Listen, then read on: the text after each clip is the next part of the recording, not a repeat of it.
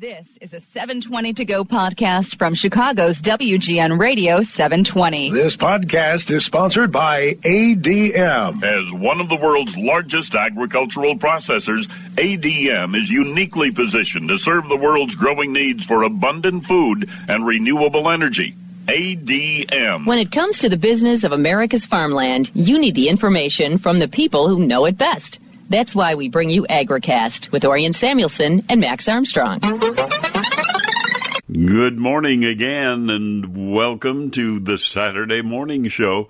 10 minutes after 5 o'clock, 28 degrees on the thermometer outside my studio in Huntley, Illinois. So I hope you covered the plants last night. We're going to talk about that with Jim in just a half a minute or so, but that's the weather story we have, and it's not going to warm up too much today, but I think the corn that's out of the ground will survive without any problem, and it's just the flowers and maybe the early vegetables. But instead of my talking about it, we'll let Jim Pizzell talk about it. So let me start with a little bit of good news, because we keep hearing all of the pandemic news that has everybody concerned. But I like this story. The U.S. Department of Agriculture approved $1.2 billion in contracts for the Farmers to Families Food Box program, designed to connect excess meat, dairy, and produce on farms with families who are facing food insecurity. The funding far exceeds the $100 million per month the department initially planned for the program due to high interest and need.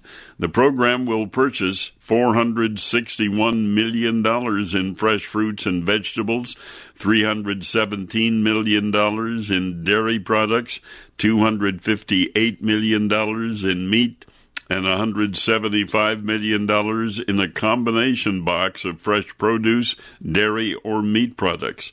The American Farm Bureau Federation and Feeding America, the country's largest hunger relief organization, sent a letter to the USDA requesting an easier approach to quickly and effectively get food from America's farms to the nation's food banks and others that are working on food insecurity.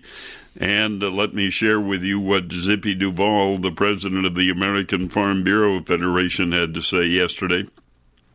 He said, "We applaud the USDA for its quick action and flexibility in finding a way to get food from America's farms to the dinner tables of those who need it most.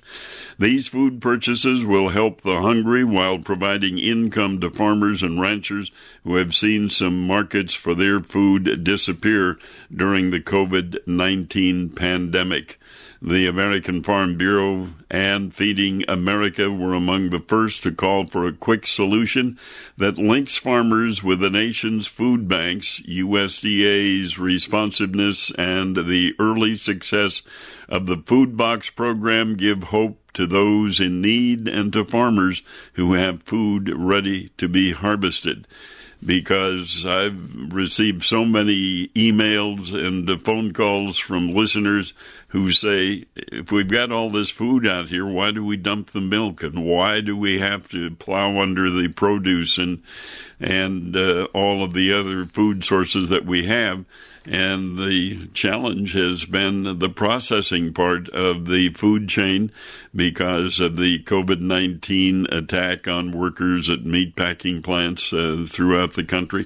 But we do have some good news on that front, too, this morning, because a lot of those closed meat processing plants are going to be opening up. Some of them opened late this week, but more of them will be opening next week, so we'll get that chain going again. But hopefully we're learning something. We're learning that we can't take agriculture for granted, and we're learning that we have to pay attention to it, and we're coming into the planting season. As a matter of fact, making pretty good progress on planting the crop for this year, and we'll get the next weekly report on Monday, but we are working on it, and I'm glad to hear from some people. Last night, we did the second Zoom visit with the listeners to the John Williams Show when he auctioned off an appearance by Zoom with John and me. And we did two of those Zooms this week on Wednesday and Friday. And the winners, because of the money that they bid to the Restaurant Workers Relief Fund, they said, yeah, we better start appreciating what we do on the farms and ranches of the country a little bit more, because we're really finding out how dependent we are on that food chain that is so efficient and effective. But the last thing farmers want to do is to euthanize animals that have been fed for processing or plow crops underneath that, because they've got an investment in that. They've got money invested in seed and in fertilizer and in crop protection chemicals, and if they have to plow it under or dump the milk, they don't get paid for the input they've already put into the crop. So hope you'll understand that, and it's a tough way to have to understand, but pay attention, because farmers and ranchers do a lot of work along with the entire food chain that takes the crops from the fields to the processing plants to the retail outlets, the grocery stores and the supermarkets. We better appreciate that a whole lot more. We're at 16 minutes after 5 o'clock here on the Saturday Morning Show. It's good to have you along. We always appreciate and enjoy your company. And we've got Jim Fizzell standing by with some of those old farmer rules on frost, but then solutions on how to deal with it and handle it. So we'll get to our visit with Jim when we continue here on the Saturday Morning Show. As we say good morning to Jim Fizzell, I have to talk to you about the old farmers' ideas on frost and when you can plant safely and so on, because apparently those old ideas are still working, Jim. They're still working, and it's really amazing how accurate these old-timers really are, because one of the first things they tell you is always expect a freeze on at the full moon in May. Well, the full moon was Thursday, and we've had a freeze in outlying areas and frost in the city this morning, so they only missed it by a day. Can you believe that? Last week when I said on the air that was a thing that you need to follow, one of the things that you need to follow, I got a lot of, do you really think that? Because we've been having temperatures in the 60s and lows at night in the 40s and 50s. Well, see, you can't really rely on what's happening, and you can go back to what these old-timers said because they had the experience. One of the other things in fact, our good friend Nick Skoufis, who was a friend of yours and mine, a vegetable grower in Mount Prospect, always said, you never put the tomatoes in the ground until the catalpas have a leaf the size of your hand. If you look at a catalpa tree lately, you can barely find the leaves. So if you want to rely on some of that wisdom, the chances of having another freeze before the catalpas or leaves are the size of your hand may be pretty good. But then again, he was planting acres of tomatoes. We're only planting a few in the backyard. So it's a different story altogether because we can cover them. Now you asked some time ago about what you cover those with. The one thing you don't want to use is plastic because the heat is not held in by the plastic, and any place the plastic touches a plant, it's going to freeze if the outside temperatures are freezing. You want to use old blankets, old bed sheets, something cloth, and put it over the plants. Even if it's touching the plants, they should be okay with that. Or if you're worried about weighing the plants down, take some coat hangers out and make yourself some props over them so that the cover doesn't hit the plant itself. Anyway, there are a lot of things that we can do when we have a few plants in the backyard that commercial growers cannot do. One of the situations that I'm a little bit concerned with, we have a lot of friends and a lot of growers in our area that have annuals out for sale on platforms and beds and so forth outdoors. If they don't have enough to cover some of those things, and if they're in some of these areas where we really have a good freeze, there could be damage to those. So I always worry about these people because they put these plants out so that people can buy them early because that's when people want them. So there they are. They're sitting out there. You know, we have mutual friends, the Goberts, that have 2 farms, and they have 2 garden centers that have a tremendous amount of plant material out. So that's a concern for them and for us too, because we don't want any of our producers to run into damage, especially this year when earning a living is pretty dear. Well, you know, you mentioned the Gobert family, and of course we're not too far from them. But right. Tom's Market also opened this week, so Gloria got her beautiful flowers, and they're already planted on the back patio. Well, good. And I assume that she has a blanket or something to put over those babies if frost does occur tonight, or right. If frost does occur. In fact, it did last night. She had the blankets out last night, by the way? No, but we put the plants near the stone wall of our patio, and that tends to hold heat. Good. Well, that's good. Yeah, that's interesting. You know, all these young people that have these garden centers around this area that you and I know, these were little kids in 4-H when you and I began working with the farm community here in northeastern Illinois. Isn't it hard to believe that some of these have grown up, have grandkids, some of them even great-grandkids there on the farm already? How old are we, Orion? We're not that old, are we? No, we're not. Not at all, but we're more mature than we were. Yes, a little bit. The hair is a little more gray, and the glasses are a little thicker, I guess. Anyway, one of the things that it's interesting, you know, every week lately it seems like there's something to celebrate, and we have something to celebrate this weekend. Of course, it's Mother's Day. And mothers like flowers. We just mentioned the garden flowers and so forth. I recall as a little kid riding my bike to the neighborhood florist and getting a plant for my mother for Mother's Day. I did that for years. And a lot of people do that. In fact, there were a lot of kids that I grew up with that did the same thing. Potted plant like a hydrangea or an azalea or anything like that would bring a little joy into the life for moms, especially moms that can't get out as much as they have in the past. Maybe because of the virus, but also moms get older and it's a little more difficult to do that. But also cut flowers. I noticed in some of the chain stores there are beautiful displays of cut flowers, particularly roses. And you know, roses are pretty dear to my heart because I grew lots of them for commercial roses all over the country for a number of years. But those are beautiful. The prices are good because there's so many of them, and the growers are glad to get anything for the flowers, and the retailers are not going to jack the prices up so high to make them out of reach for most people. So cut flowers work just as well. But the garden plants that we talked about from the garden center, a lot of moms would like to have a few roses in the backyard or a few geraniums on the front porch or a few marigolds along the walkway. And that can be done very nicely at this time of year, and it's a wonderful gift for mothers. So don't let Mother's Day go by without some plants, flowers, and so forth adding to their lives. Now, into the garden. We haven't talked about the garden yet this morning, and time is flying. A couple of things that need to be done right now. One of the problems that we have with plant material is leaf spot diseases, particularly on crab apples.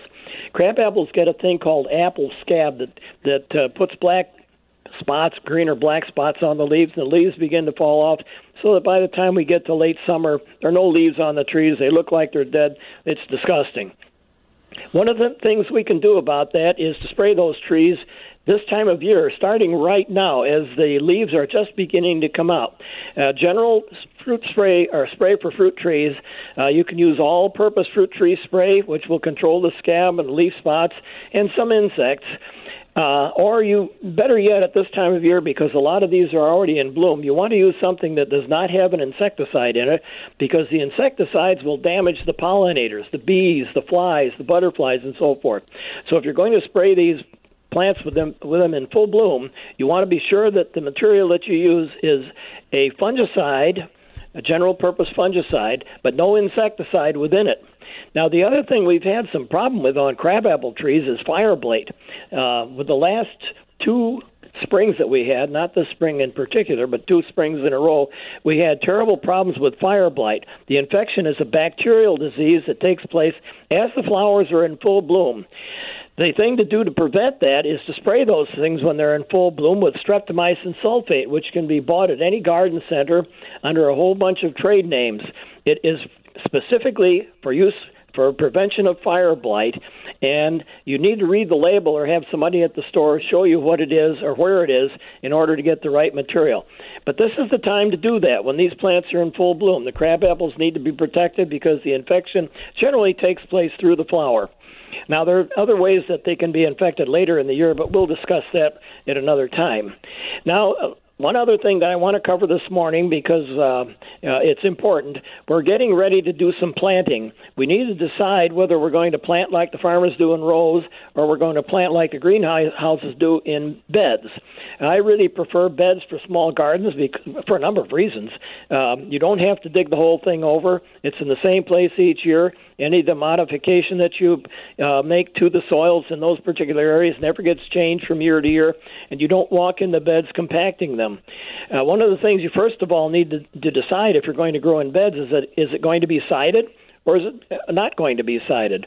I have never used sides on the beds in my garden, but you do need to lay them out, and you do need to identify and define where they are so that you use the same space every year. Maybe you need to make the little map in your garden journal that we generally talk about so that you know exactly where this is, or maybe put some stakes or marks out so that every year you can lay out the bed the same as it is when you design the thing. Then let's get to raised beds. We've had some very wet seasons. We're having one periodically now in some parts of our area that are very wet as well. Raised beds allow you to get around the too wet problem because they drain very nicely. They're above ground. You need to make the beds with sides that are at least 6 inches high, maybe a foot high. That'd be double the regular boards that you can buy. It takes a little bit of work to do that. However, it's worth it if you're going to keep them from year to year. A couple of things about beds. They're easier to work. Raised beds are not as low. You don't have to bend over so far.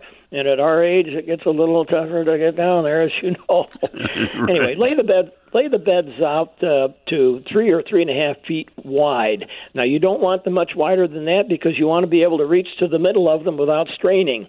So 3 to 3.5 feet wide. And as long as the area will allow, if you have room for a bed that's 25 feet long, that's fine. Now, I do know that some people use boxes that are individuals that may be the 3.5 feet wide and 6 feet long. That's fine, too. Any way you want to do it.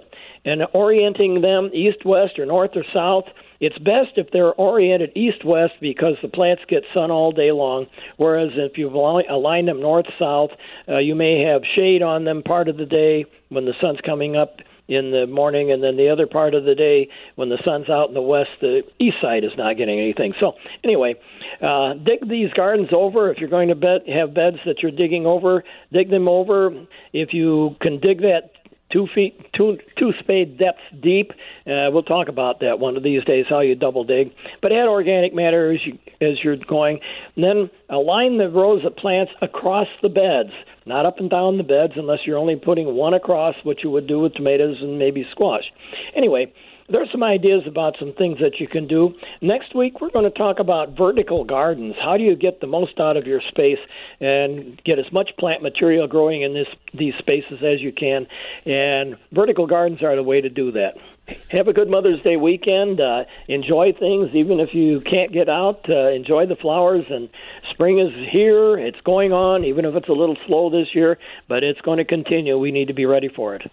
We will look forward to our conversation with you next week, and hopefully we'll have a good weather week so we can do some of the outdoor work that we need at this time of the year. That's Jim Fizzell, our specialist in ornamental horticulture, with us here on the Saturday Morning Show. 5:30 here on the Saturday Morning Show, and let me just say a word about Green Trees Services, because like so many of you who are sheltered at home and something to figure out to do. Gloria has been doing that. We had Green Tree Services out last week for duct cleaning and for carpet cleaning, and nice people They do a good job. So good to have them with us here on the air. 5:31 now, and coming up, Samuelson Says. I'm Orion, and this week talking about an unusual summer schedule. Apple Chevrolet knows that these are uncertain and challenging times, and your vehicle should be the least of your worries. That's why they're committed to helping you in any way they can, answering your questions, servicing your vehicle, and even sanitizing it before you drive off the lot. If you need a new vehicle, Apple Chevy is offering interest-free APR financing for an unprecedented 84 months on the Equinox, Trax, and Silverados. No payment for 120 days. Schedule an at-home test drive at applechevy.com. Apple Chevy cares. Find new roads. I lead off this week, Samuelson Says, with another question for you.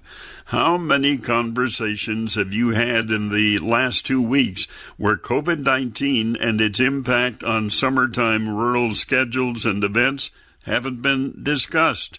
I have a feeling that every week this summer, I'm going to spend as much time talking about postponements and cancellations as I am talking about important agricultural issues.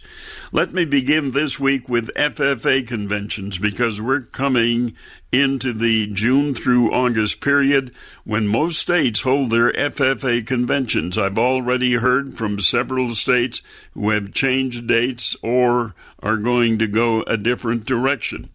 And one of my concerns besides FFA conventions are county and state fairs, because I feel they are such an important part of our rural history. And let me share with you a conversation I had a couple weeks ago with my friend Andy Grosetta. He's the Arizona cattleman who ranches about 100 miles north of Phoenix. And when I talked to Andy, they were holding their county fair, if you can call it that.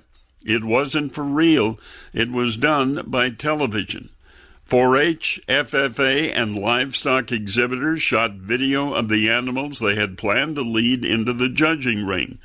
And then a judge, who I think was sitting in a room in California, looked at the videotapes and judged the animals to make their decisions. The county and state fairs could be a totally different experience for young people this year. So I would urge you, if you're in 4-H or FFA or a livestock exhibitor, to become a good TV camera person to get the best shots you can of your animals, and then hope the judge likes what you have shot and will name your steer the Grand Champion steer for 2020.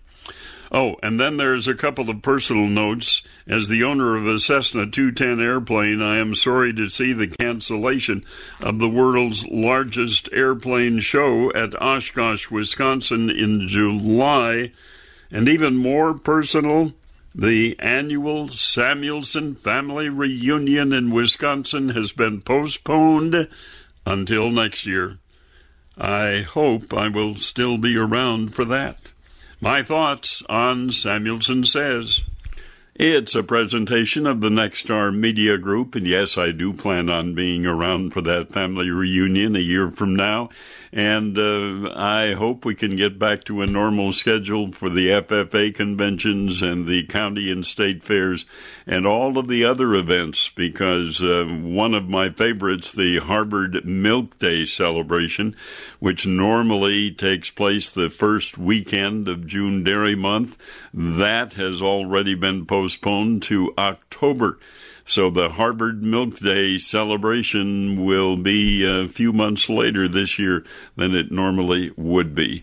But we can make our arrangements and our schedules to fit whatever is going to happen, and we will get it done.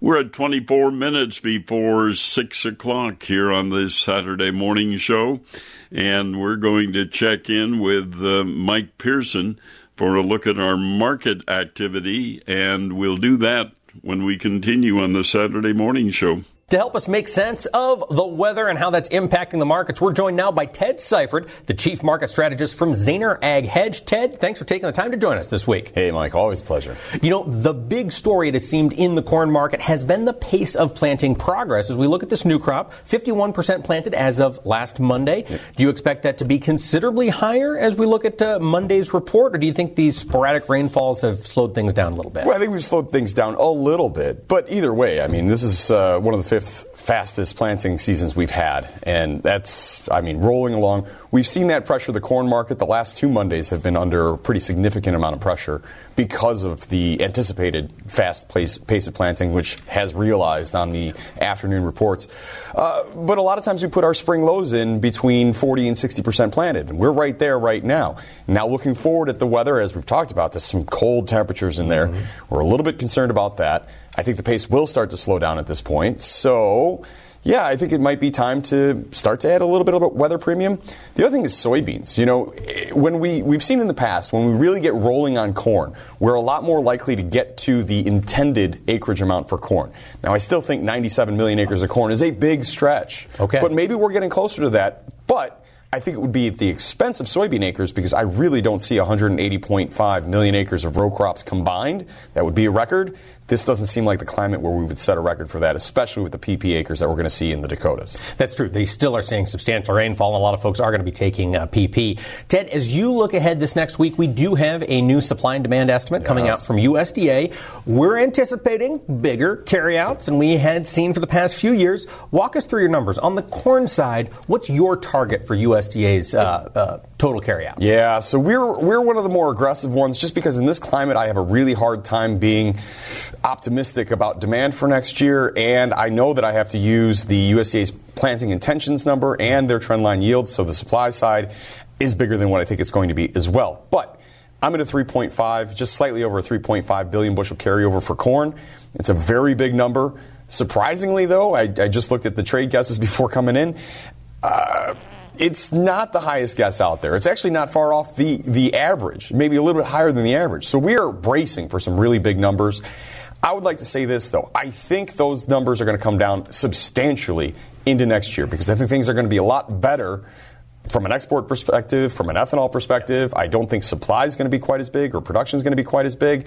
So ultimately, I think we see that number walk back more than 1 billion bushels. But to start off with, we're going to be looking at a very large corn carryover number. Could be some continued pressure then on the December contract. Yeah, that's certainly a possibility, but I think that doesn't come until after we really know what kind of crop we have. Keep in mind, we still have to grow this crop. Mm-hmm. There are always some sort of weather concerns that pop up between now and, say, July. But after July, if things look really good, wow, the fall harvest lows could be really rather low if things haven't changed on a demand front. And again, we're looking at a really nice crop. You mentioned the large carryout potentially coming in the corn market. Are you seeing a similar number play out on the soybean side? Yeah, Mike, it's a big number, but it's not nearly as big as some of the numbers that we've seen in the past. And actually, relatively speaking, it's fairly tight, especially if you consider the idea that maybe soybean acreage might be coming down. And who knows what we'll see for yield this year. So we're at a 580 million bushel carryover for new crop soybeans. That's actually quite a bit above what the average trade guesses are. So the perception is that we can have a relatively tight soybean carryover next year. And if China comes in, starts buying aggressively, or something happens with the South American crop, we could really run out of soybeans. So soybeans, once again, have the potential to be the big story here for this year and next marketing year as well. We'll see what happens. I'm optimistic the demand's going to come back. I'm optimistic that China is going to try to make good on this phase one trade deal because of the black eye that they've had with the coronavirus. They need to get going and need to get going soon, so we'll see. I could be kind of excited about soybeans. Does your ending stocks figure include purchases from China to fulfill that phase one agreement? Nothing above and beyond what we have seen so far. Okay. Really, a very slow pace. Yeah. There's a lot of room for upside potential for more export sales to China in my balance sheet. All right. Well, speaking of export sales to China, we have seen them step into the market buying pork. And that is probably going to continue, assuming this trade war stays off the camera. But, Ted, livestock markets have been beaten up. And finally, it seemed like maybe we're finding a turning point here this last week. When you look at the cattle markets first and foremost, where do you see us going from here? Well, and first of all, the export sales to China of pork, that's also assuming that we have pork to sell them. So that's a big question mark going forward. But as far as the cattle market is concerned, on Wednesday we saw a really nice turnaround and a limit up move late in the day, coming from comments from Sonny Perdue and President Trump saying that in the next week to 10 days, we are going to have all of these packer plants facilities up and running once again. Last week, we enacted the Defense Production Act, which takes a lot of liability off the table for these guys. They can't be sued by their workers or people that go to the grocery store and feel like they got coronavirus from a package, for example. So fear and money are the two main motivating factors. We take the fear off the table to allow these guys to go out and produce, and we take record profit margins to offer them to go out and bring that production back. And I think that production will come back online really very quickly. So I'm optimistic that cattle prices have quite a bit of upside potential from where we're at. I think hog prices have quite a bit of upside potential from where we're at. I think we are now seeing that turn. I do think we're going to start getting these and keeping these facilities open once again. So I'm really rather optimistic on what livestock futures can do from here. Well, let's talk a timeline. If it's week 10 days, we get things back up and running, how soon until we get back current in your mind? Do you think we're going to have to wait until midsummer before we start to see prices return to where they should be? Yeah, it might take a month or two to get current, but listen, we trade futures, not today's. So while we see a big, steep discount to cash markets at the moment, well, if we start to really reopen and we're anticipating getting current, we could actually go to a premium to cash at some point. So to me, there's a lot of upside potential on the board. It might take cash a little bit longer to get current, but we'll see. Thanks, Ted. Always appreciate your insight. It's Ted Seifert, Chief Market Strategist with Zaner Ag Hedge in Chicago. It's a cool morning over much of the Midwest. There's probably some frost on the cars, some frost on the roofs, and right now my thermometer outside my studios in Huntley, Illinois says 28 degrees. That's above zero. But, it's kind of a chilly morning, but I think we're going to have a pleasant day. The conversation that Mike had with Ted focused on the meatpacking facilities, and I got a list yesterday from the Department of Agriculture on the meatpacking processing facilities that either opened on Friday or will be opening this week. It's quite a list, really.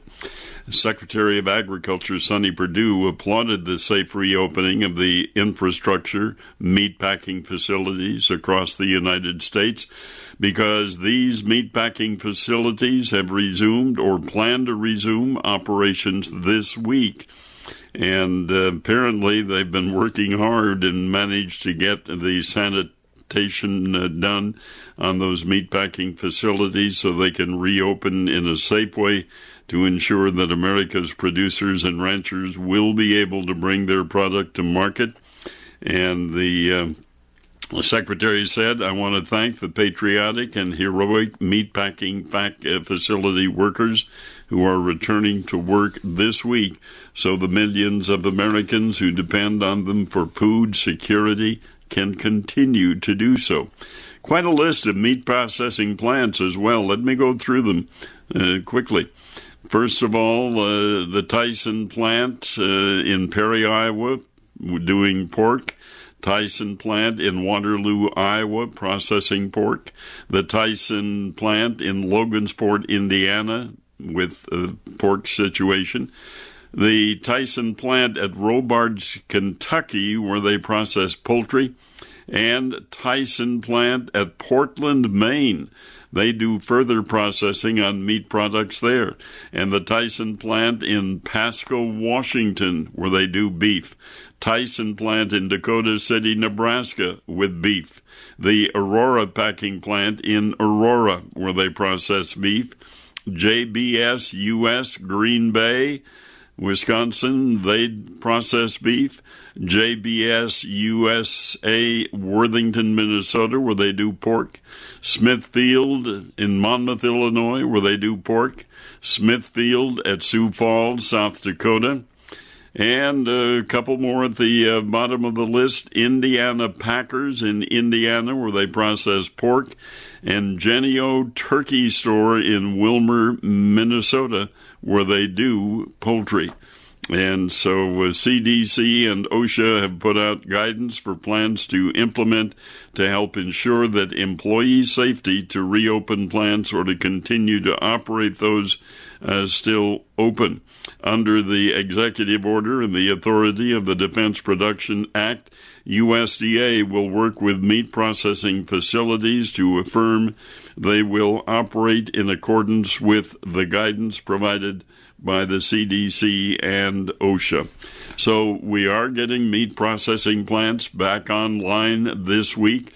They've done a lot of work to make sure those plants have been sanitized, and hopefully the incidence of COVID-19 will begin to drop at those meat processing plants. 9.5 minutes before 6 o'clock here on the Saturday morning show. And this week we bring back a feature that we had for you last summer during the growing season. And for that, I'm going to call on Max Armstrong. Max? Well, Orion, we're going to be visiting over the next few weeks with folks from BASF to keep track of what's going on out in the fields. And Jody Bowe is a technical service representative with BASF covering right here in this region, northern Illinois and the southern part of Wisconsin. Jody, first of all, as you've been going out down those roads, highways and byways, what are you seeing in the fields at this moment? How's our pace of progress here in this new season, pace of planting? So compared to 2019, things are going in the ground very quickly. I have been amazed at how quickly things have been going in. Even in southern Wisconsin, soybeans are already in the ground, and I'd say a lot of people are finished planting. And same thing for northern Illinois. And as you move farther north into Wisconsin, as you move up farther to, like, say, Eau Claire from Madison, things are a little bit farther behind. Still not done with spring tillage or nitrogen applications, but it's been a lot colder up there, and they've got, I think, some more rain in that area too. But overall, it's amazing how quickly things have been put in the ground this year compared to last year. Yeah, that was such a chore a year ago. Would you say that some of your growers moved soybeans to the front burner a little bit in terms of early planting this year? Yes, I think so. That's for sure. I even have some folks that are in northern Wisconsin, and they got the first planting window the first week of April, and they decided to put soybeans in. So I think this year folks looked at, all right, I've got a planting window. It may not be optimum for corn, but I know that I want to get in the ground what I can. And so folks have pushed soybeans up into some of those earlier planting times so that they could prevent things happening like they did in 2019. Depending on how advanced they are, some growers may be out there walking the fields checking for damage next week with the temperature possibilities. Yes, for sure. I mean, that's got me worried too. It's amazing how much the weather has swung this spring so far. And this cold snap is definitely a concern, and I hope people are out going to check on what's happening out in the field. Weeds seem to thrive in about all conditions, or at least that's the perception we get many times. What are you seeing in terms of weed pressures already? Oh, absolutely. So even at the end of March and beginning of April, I started to see common lamb's quarter and giant ragweed come up. So specifically, we've got a site up in northern Illinois near DeKalb, Illinois, and giant ragweed was up April 1st. And since that, it's put on its first true leaves, second true leaves, and it's going strong. And same thing here in southern Wisconsin, we're starting to see red root pigweed.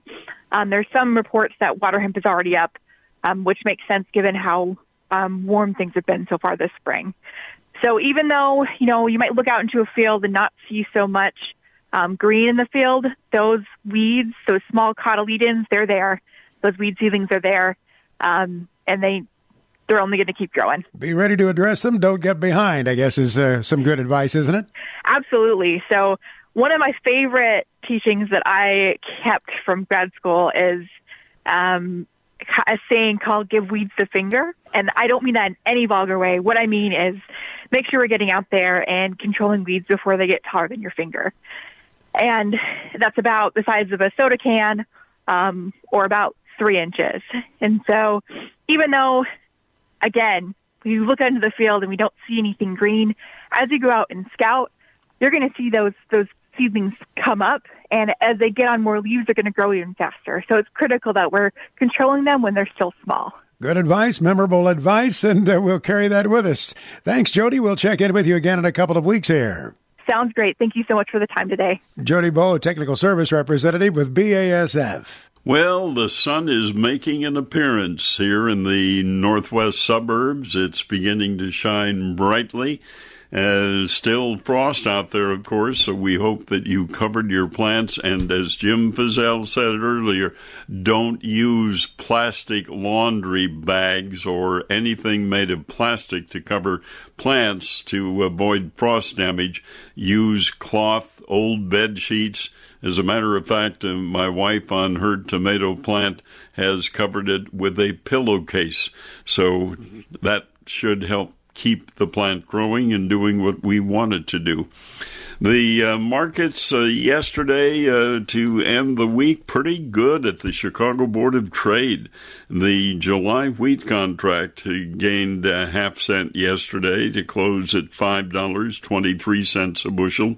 July corn was up 1 3/4 cents at $3.19 3/4, and the July soybean contract gained 6 1/4 cents to end at $8.50 1/2 a bushel. And some of that grain strength coming from some Chinese purchases again. Not quite as good on the livestock complex, though. The Chicago Mercantile Exchange prices on June lean hog contracts down $2.22 a hundredweight. The June live cattle, on the other hand, gained $1.35 yesterday, and they ended at $95.32 a hundredweight. But the May feeder cattle contract dropped $2.52 a hundredweight to end the week at $127.75.